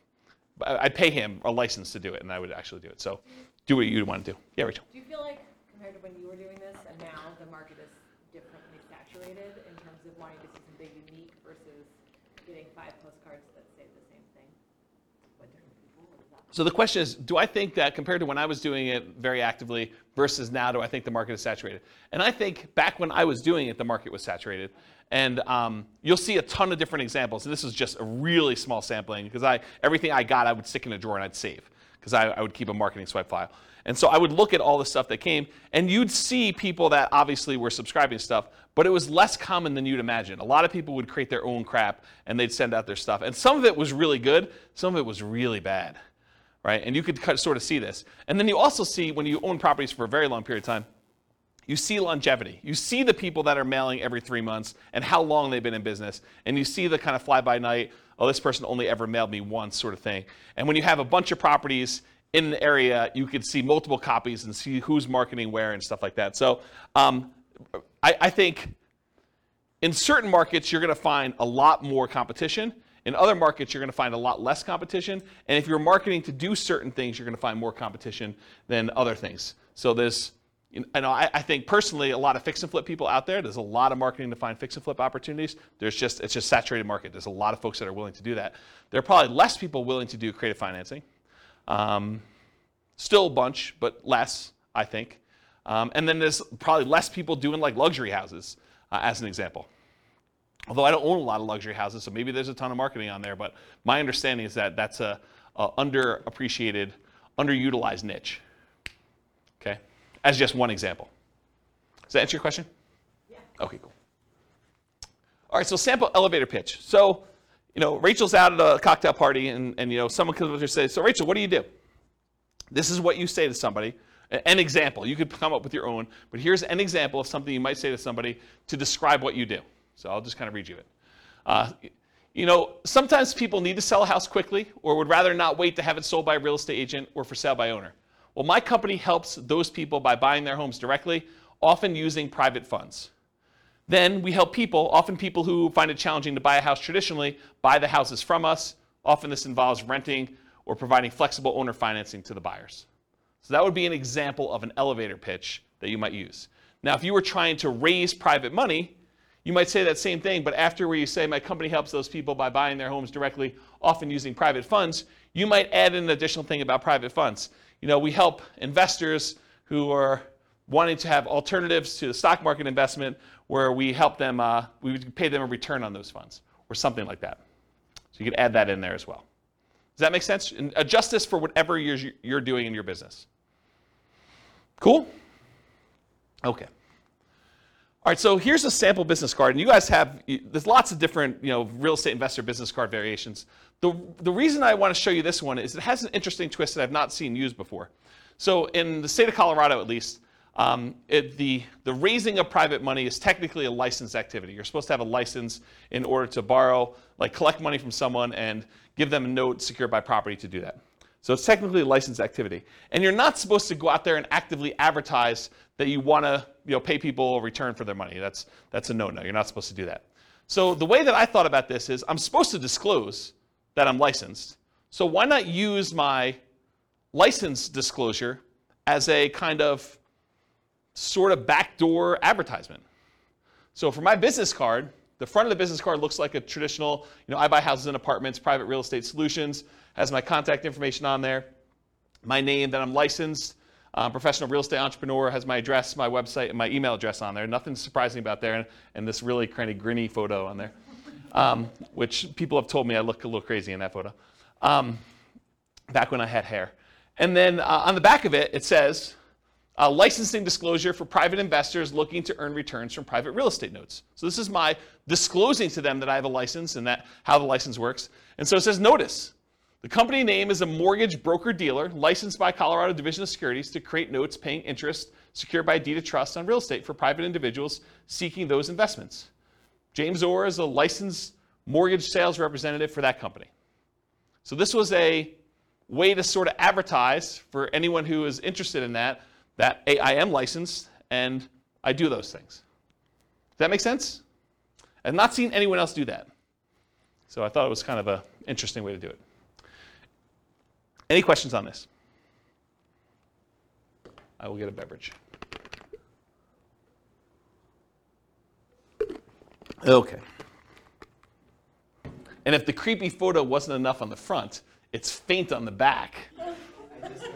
Yeah, right? It's like my hypnotic stare. Hypnotic stare, creepy hypnotic stare.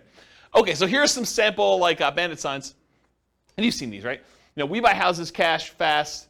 I buy houses, fast cash. And these are not you don't buy you don't usually buy the blank corrugated plastic and then handwrite these on here, although you could. You typically have them printed with the handwritten stuff on there. Then we buy houses, we take over payments, says telephone number. Need to sell your house fast, we buy houses, telephone number, any condition, any situation. And then avoid foreclosure. And you'll see some with black. Most of the time they're black and yellow or red and yellow or red and black, things like that. And I just put the McDonald's one out there because I thought it was funny. I think that's probably Photoshop. That's probably not real. All right, any questions on bandit signs? Examples? Cool.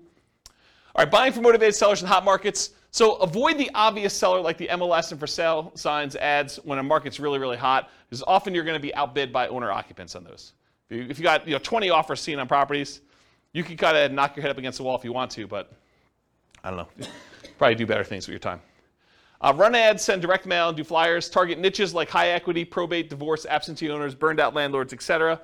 And then be willing to spend 3 times as much in marketing to find these deals. It's a premium you pay for buying in a hot market. Network and seek referrals, solve problems. So sellers don't give away equity. They don't give you equity. What do? They trade their equity for solutions to problems. They're not giving you $20,000 or $30,000 or $40,000 in equity. They're saying, hey, look, I got this problem. I need a solution. I'm willing to trade you this equity for a solution to that problem. And then be willing, in some cases, to pay full retail with creative terms. That's one way you can deal with hot markets. And we're sort of coming out of a hot market right now. Fed just raised interest rates again today by 0.75. It's a second or third increase. Is third? Third increase, yeah. So, they're trying to slow down inflation. They're trying to fight inflation. And one of the ways to do that is adjust interest rates, which slows down the real estate market, and a lot of things are tied to the real estate market. All right, any questions on hot markets? Cool. All right, let's talk a little bit about direct mail. I like direct mail. So what are the pros and cons of doing direct mail? So I'll just kind of share some with you. You have a lot of control when you do direct mail. You do a lot of testing. You control when it goes out, how it goes out, all that stuff. Your coverage and reach, you can have really good coverage. You can have really good reach by going, long distance. You do stuff local.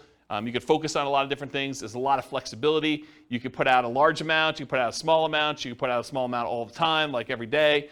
You have pretty good impact, especially if you have really good ads. You could change the size of the ad to have really big impact, or you could do postcards and do a lot of them. It has a pretty historic response rate, and with the movement of a lot of companies away from direct mail, there are less people competing with you in your mailbox. You show up alone. Versus someone goes online, you do pay-per-click, or you try to compete with SEO, and you want to come up for, sell a house fast in whatever your city is. Realize that you're not the only person trying to come up for that. There's other real estate agents, there's other investors, and so now you're competing with the 4 or 5 or 10 or 15 or 20 or 30 other people there. With a postcard, some days you're the only one that shows up there. Sometimes it's, you're the only one that shows up that month. So you definitely have a lot of ability to show up there without competition. You have selectivity. You can decide who you want to target versus having to hit a lot of waste, a lot of different people in there. It's highly scalable. You could decide you want to buy one house every quarter, one house a year, or you could decide you could buy 10 houses a month. Whatever you want to do. This is a very scalable type of thing with direct mail. It's relatively inexpensive to do.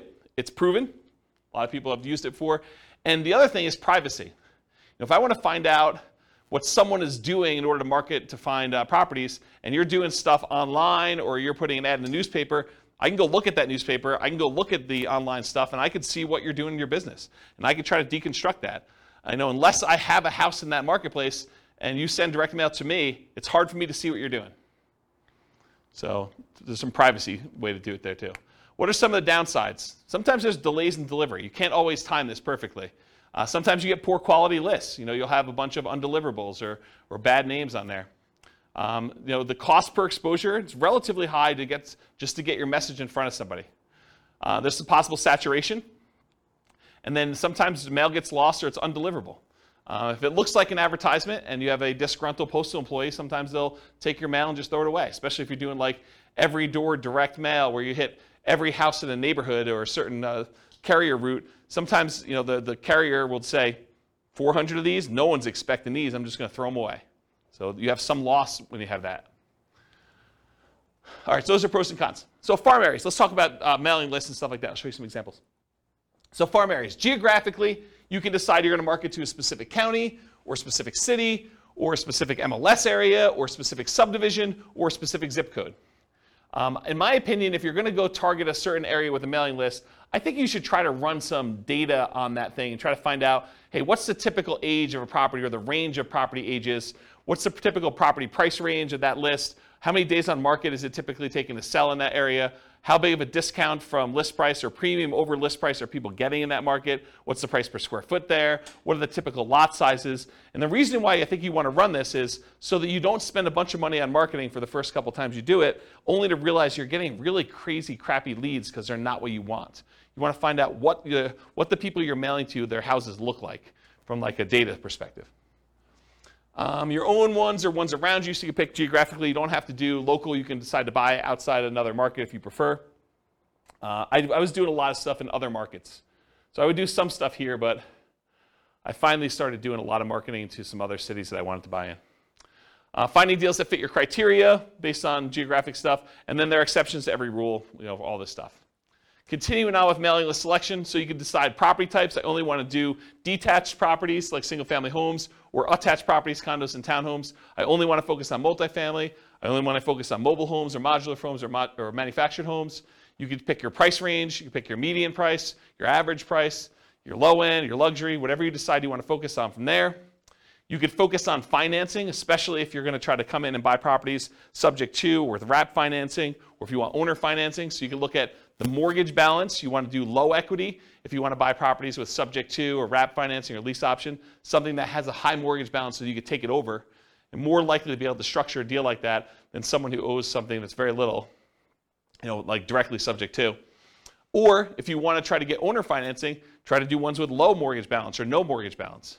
And if you can't get that data, sometimes you could look at the date of the mortgage, and if it's a really old mortgage, it's very close to be either completely paid off or very low at that point. Type of loan, FHA or USDA, beware of doing subject to on those, but it could be good for assumption if you're willing to move into property. VA loans or conventional financing, and then if there's a private loan on there, if you're looking to raise private money, you can look for all the different private loans and try to reach out to the private lenders and see if you can get some financing. They've already done it once. So you look at that as your kind of like private money list. Years owned, so you look at the last sale date. The shorter the ownership period, the more likely it is to do a deal like subject to or wrap financing or lease options. The longer the ownership period, the more likely it'll be paid off and you'll be able to do owner financing. There's just general rules. If there's no public data, the last purchase could be prior to the electronic recording of that, and so those are probably paid off. The age of property, newer properties, lower maintenance, lower equity, subject to wrap financing and lease options. Older properties tend to be more fixer-uppers, free and clear, and owner financing. So if you're looking for those lists. And then demographics, the age of the owner. You could find people that are likely to have more equity by looking at age of owner. And then occupancy, whether they're owner occupied, someone's living there, or if it's a landlord, absentee owner, where the tax bill is being sent to an address other than the property address. And it can be either out of town, out of state, or out of country. And then other specialized lists, you can look for vacant properties or probate properties as examples. Probate properties are properties that are owned by heirs, like someone has died and then it's been passed on to the heir. Any questions on this? Oh, I guess there's one more. Size of the list. So if your list is too big, you may want to narrow it down. If your list is too small, you may want to expand out your criteria or just be willing to do less deals. So typically break your list into thirds and mail each third every month and then repeat at the end. So go back to the beginning so that you're mailing everybody once a quarter. You build credibility and consistency by doing that. Repeatedly doing what you say you're going to do, and you get referrals. If your list is too large, use a smaller list. If your list is too small, expand it. I think I talked about that. Any questions on list criteria before I go into some other stuff? All right, cool. So mailing list sources. So where do you get these lists from? So all the stuff you can get from public record, like property characteristics, loans, age of property, things like that. You can get that from public records, either your local property assessor or title companies or RealList.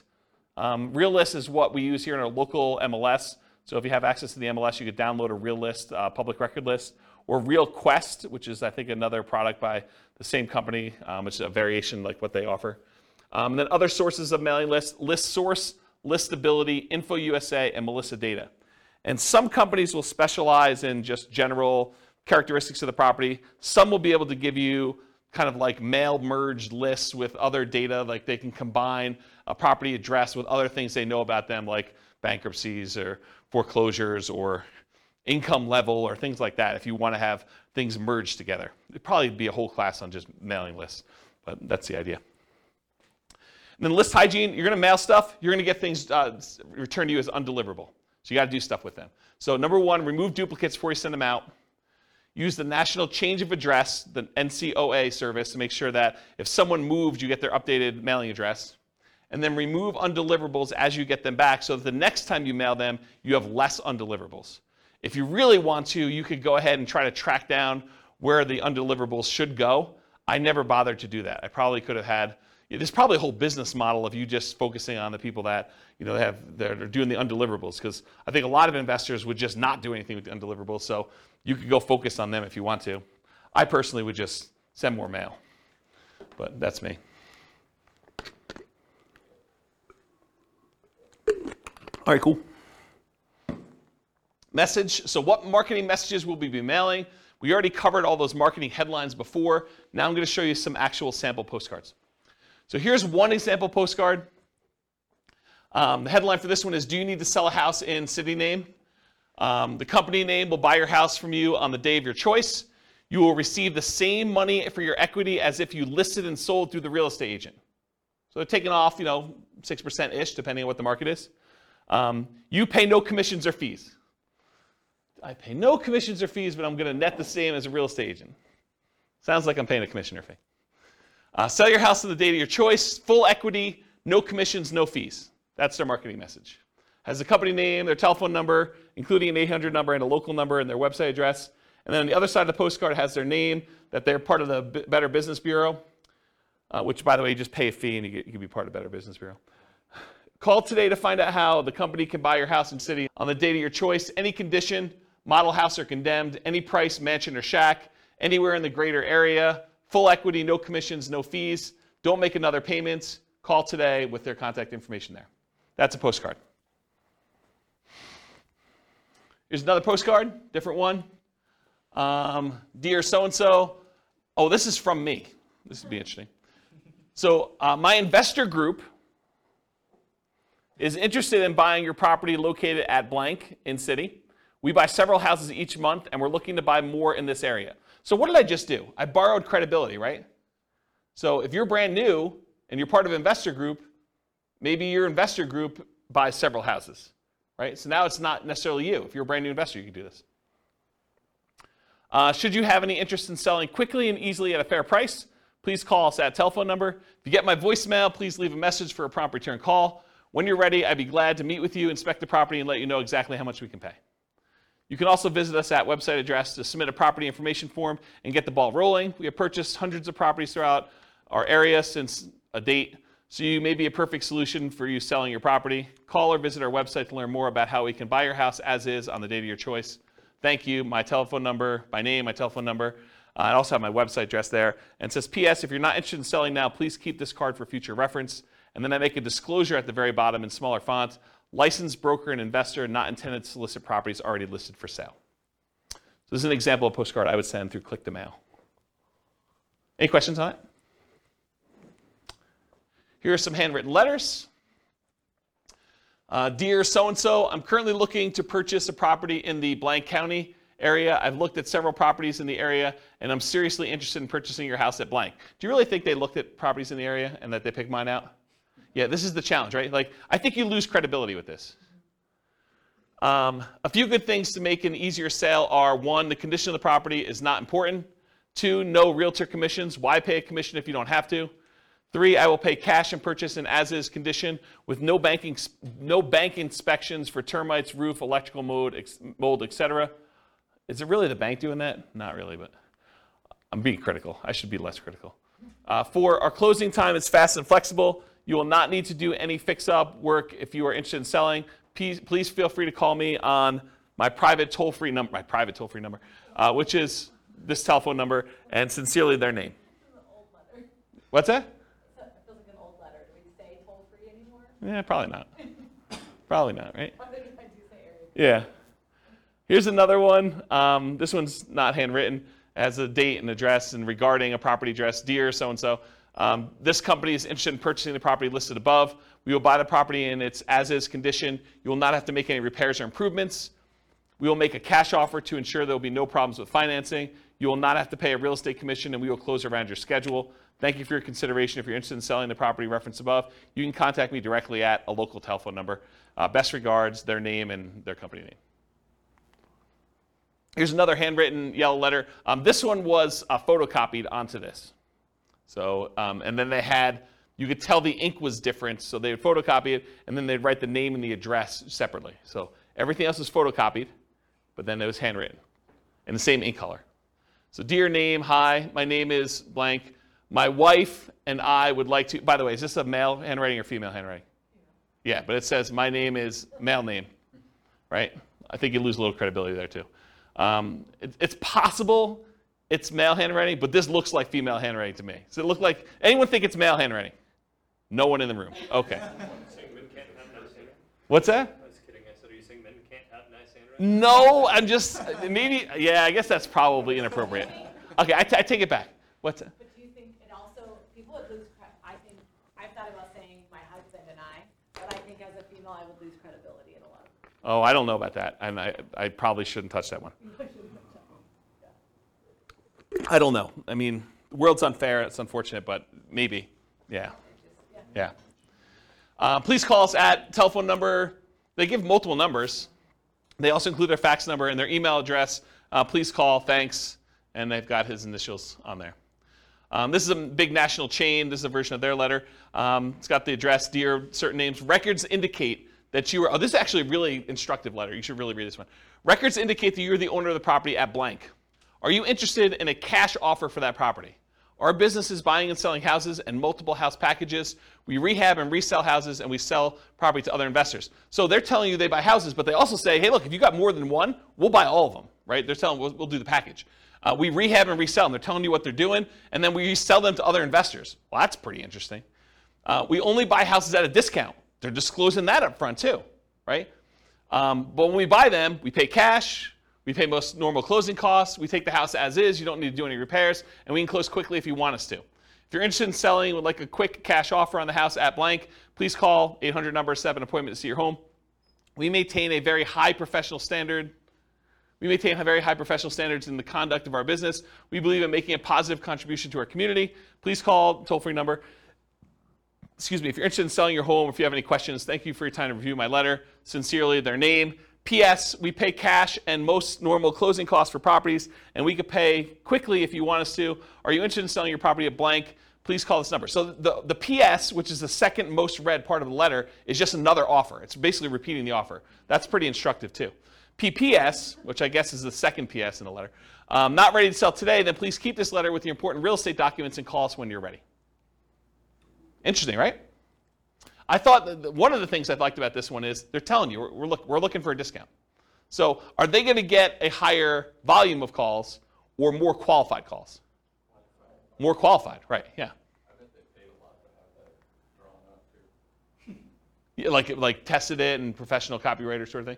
Yeah, and this is what's great. Like once you get a copy or a couple copies of these, you can modify it to your own stuff, right? Like don't copy it verbatim, but massage. Kind of use this as a guide and then write your own. Here's another couple postcard samples. Rachel buys houses in city.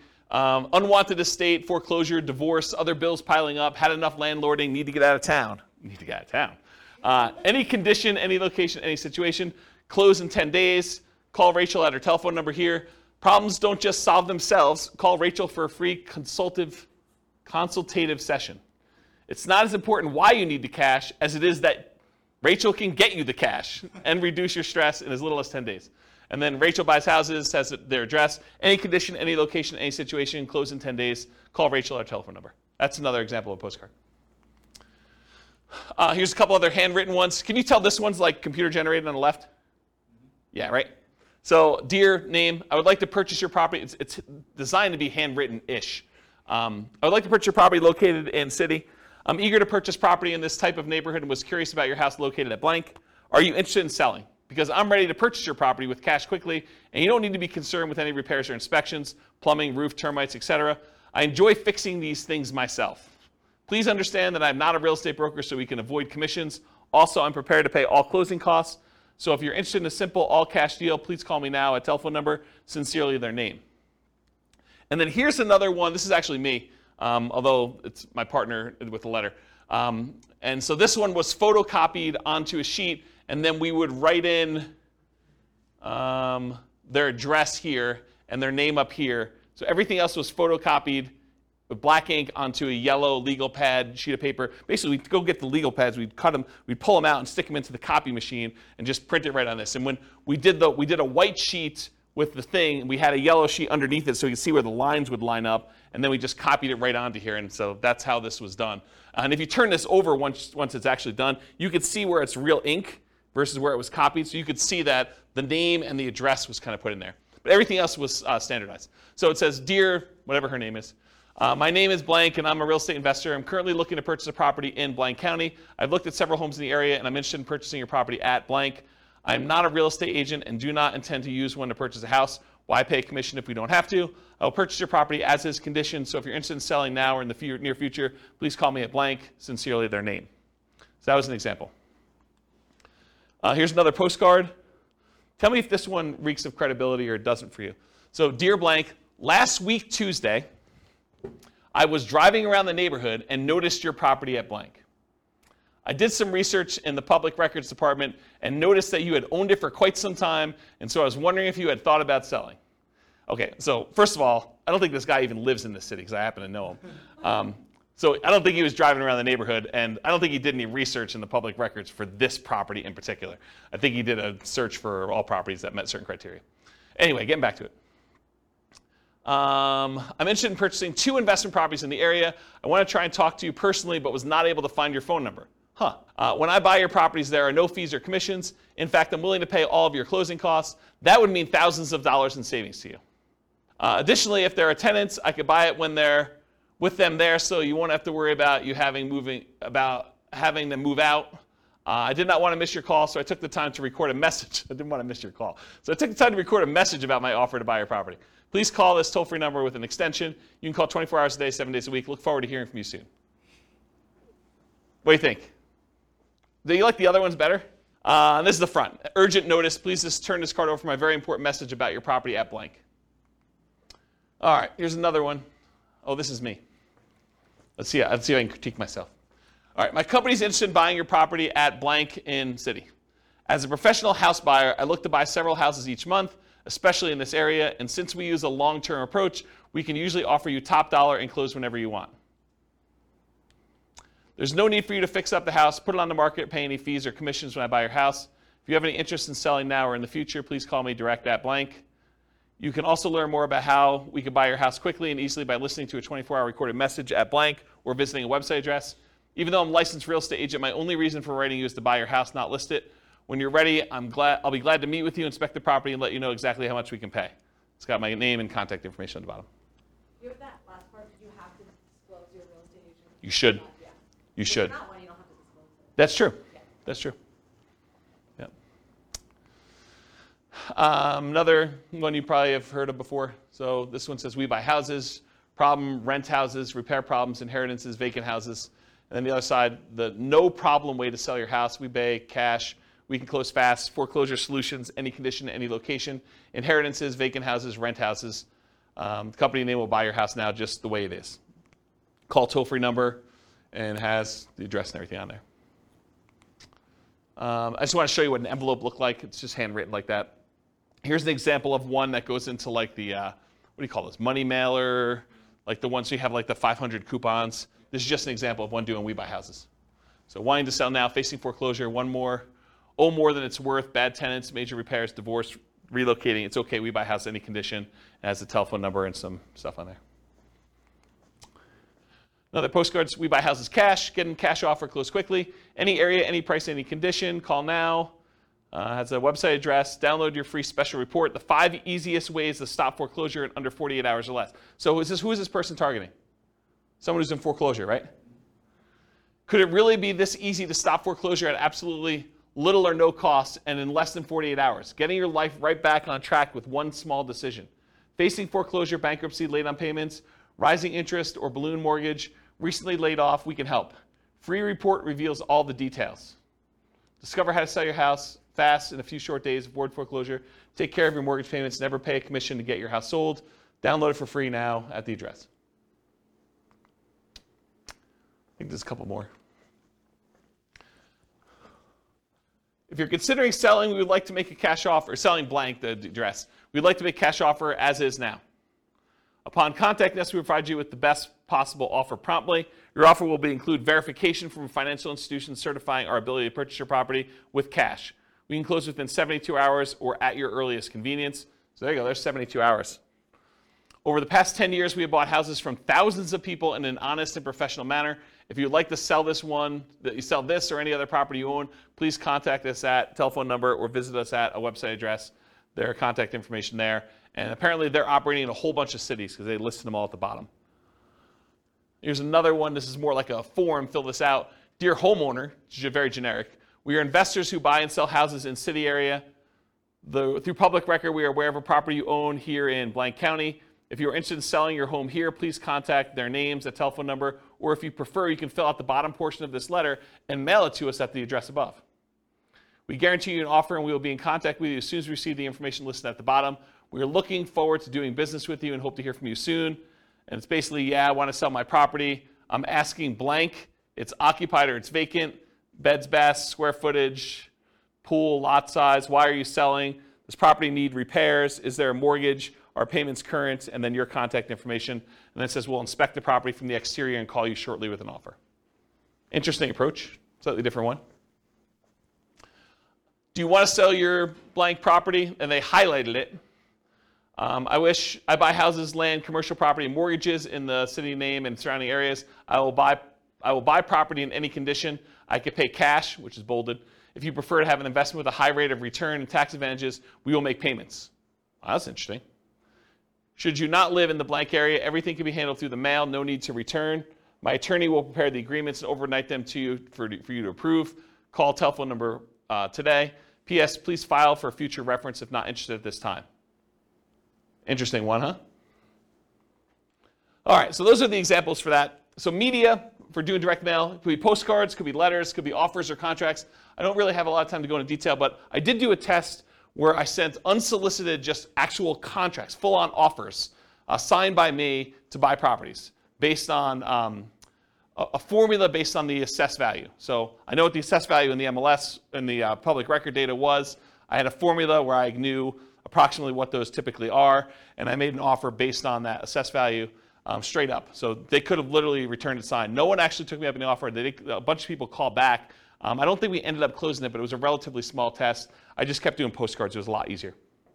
Why? Do you think people thought it was like fraud or something? I think there's probably some of that. And so the question was, did people think it was fraud? I think probably some people thought it was a little fraudulent. I think also, people are confused by contracts. It was like a 4-page offer.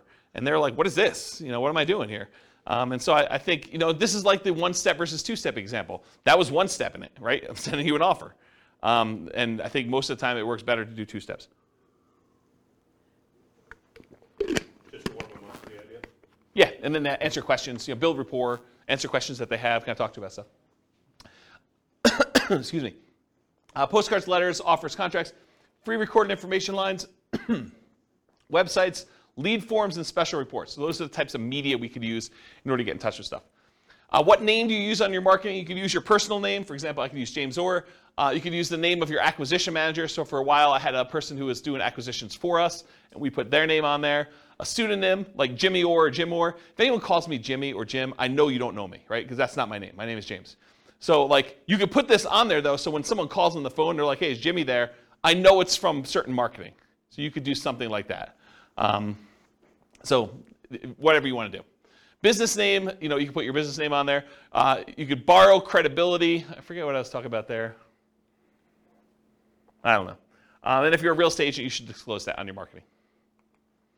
Phone number, so you can put your phone number, your mobile, your office number, a 24-hour recorded information line, a 24-hour voicemail, an answering service, a live answering service, your staff, either your acquisition manager, your admin person.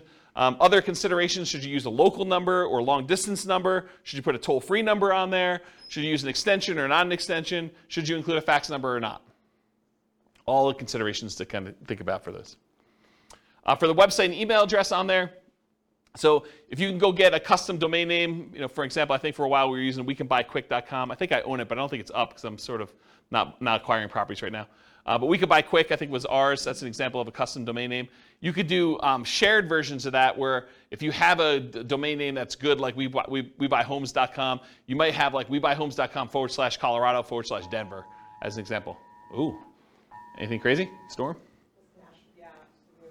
Oh, storm's coming. Well, that supersedes silent mode. Specific subpage, so example, you could have it, like my name, jamesorr.com/sell your home or sellyourhome.php, like whatever page you have as a sub-home for that stuff on there. And then if you do 2-step marketing, you can have them go to a lead form that sends a special report, or have them go directly to the special report just shown on there, or you can have them go and see your testimonials and credibility packet online as well. So those are just options for that. And then email address, do you use a free email like jamesorr@gmail.com, or do you use like a custom one like james@wecanbuyquick.com, which doesn't go anywhere, so please don't email me at that one. You can set up an autoresponder so that if people acquire stuff, they can do that. Or there's certain services where you can email an email address, and that subscribes you to an email list, or it can go directly to you, as some examples. What return address to use? Should it be business or personal? Just make sure it matches your thing. If you're saying my wife and I buy houses, you don't want to have like your business address and have it be a business name on there and stuff like that. I would not recommend doing your home address. You might get people actually coming and driving by, especially if they're upset for whatever reason. You can use P.O. Box, local business address, out-of-state address, like a mailing service return address. Sometimes that happens too, like if we're hiring a mailing company, which we've done in the past to do that. Mailing frequency. Sorry, I'm a little over, guys. Hopefully you don't mind. Moving parade. You need to be in front of them when they think about selling. So repeated hits. 80% of sales requires 5 follow-up phone calls after the meeting. That's according to the Marketing Donut.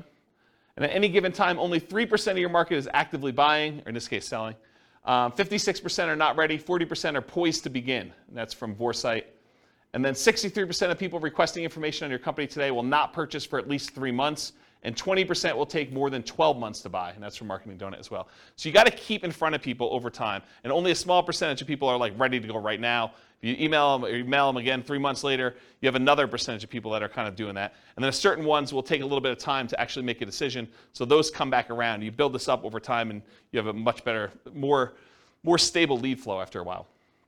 And then mailing services, you could use local print and mailing houses, or the U.S. Postal Service has a company that they do for doing direct mail services called click2mail.com. It's click the number 2 and then mail.com for doing that.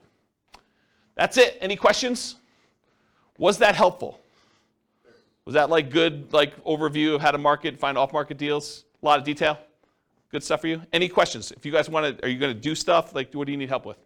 What questions you got? None? Overwhelmed? It's only kind of related, but so when you're talking like to the MLS or different things, is there a way, you talked about different things to look for if you're looking for a certain number of bedrooms, that's obvious, but is there a way to search for like unfinished basement? I feel like I never see that. In the MLS you can, but not in assessor data. Well, I wonder if assessor data has that field. We're getting so much better at that. I bet you there is some fields for that. Okay. But you'd have to look it up. You'd have to go pull down the data, because a lot of times these have like 155 fields, right? Like there's first name, last name, property address, mailing address, city, state, zip code, square footage, assessed value. Like they have a whole bunch of fields for all that stuff, and one of them may be that. And it probably depends on your local MLS for those that are listening to the recording. But I have not looked for that one. Yeah, I know it's in the MLS, so I don't know if it's in public record data or not. Yeah, I'd have to look at that. The public record has a bunch of data points, though. They have a whole bunch. Yeah, you're looking for like opportunities to do like fix up a basement or something. Yeah, like, yeah. Yeah, like we were talking last week, I'd asked you, I think, about, I forget which one it was, nomading, fix and flip to nomad, yeah. Or whatever. We were just talking about ways to buy houses where we use the conventional financing because it's totally run down. Yep. We can't, but if it's a house that has an unfinished basement, you can get good financing and then potentially add beds and baths. Yeah. Create some value. Yeah, that's a good way to do it. Yeah. Yeah, that's a good idea. That's probably a good strategy to do for like that fixer-upper nomad version. Yeah. Cool. Any other questions? Sorry for going late. I appreciate you guys coming. Thank you all. I will see you all next week. Bye-bye for now. With home prices up, mortgage interest rates up, and rents up but not quite enough to counteract the higher prices and interest rates, cash flow on rental properties in South Bend is harder than ever. Book a call with the Real Estate Financial Planner to apply our proprietary 88 strategies to improve cash flow on your rentals. See the show notes for a link to schedule your call and improve your cash flow today. If you're a real estate agent, lender, or professional in South Bend that wants to help our real estate investor listeners, consider reaching out to learn about collaboration opportunities with this podcast. We'd love to add more value to our listeners by having you assist our investors buy, sell, and finance their real estate investments. See the show notes to schedule a call to discuss collaboration opportunities.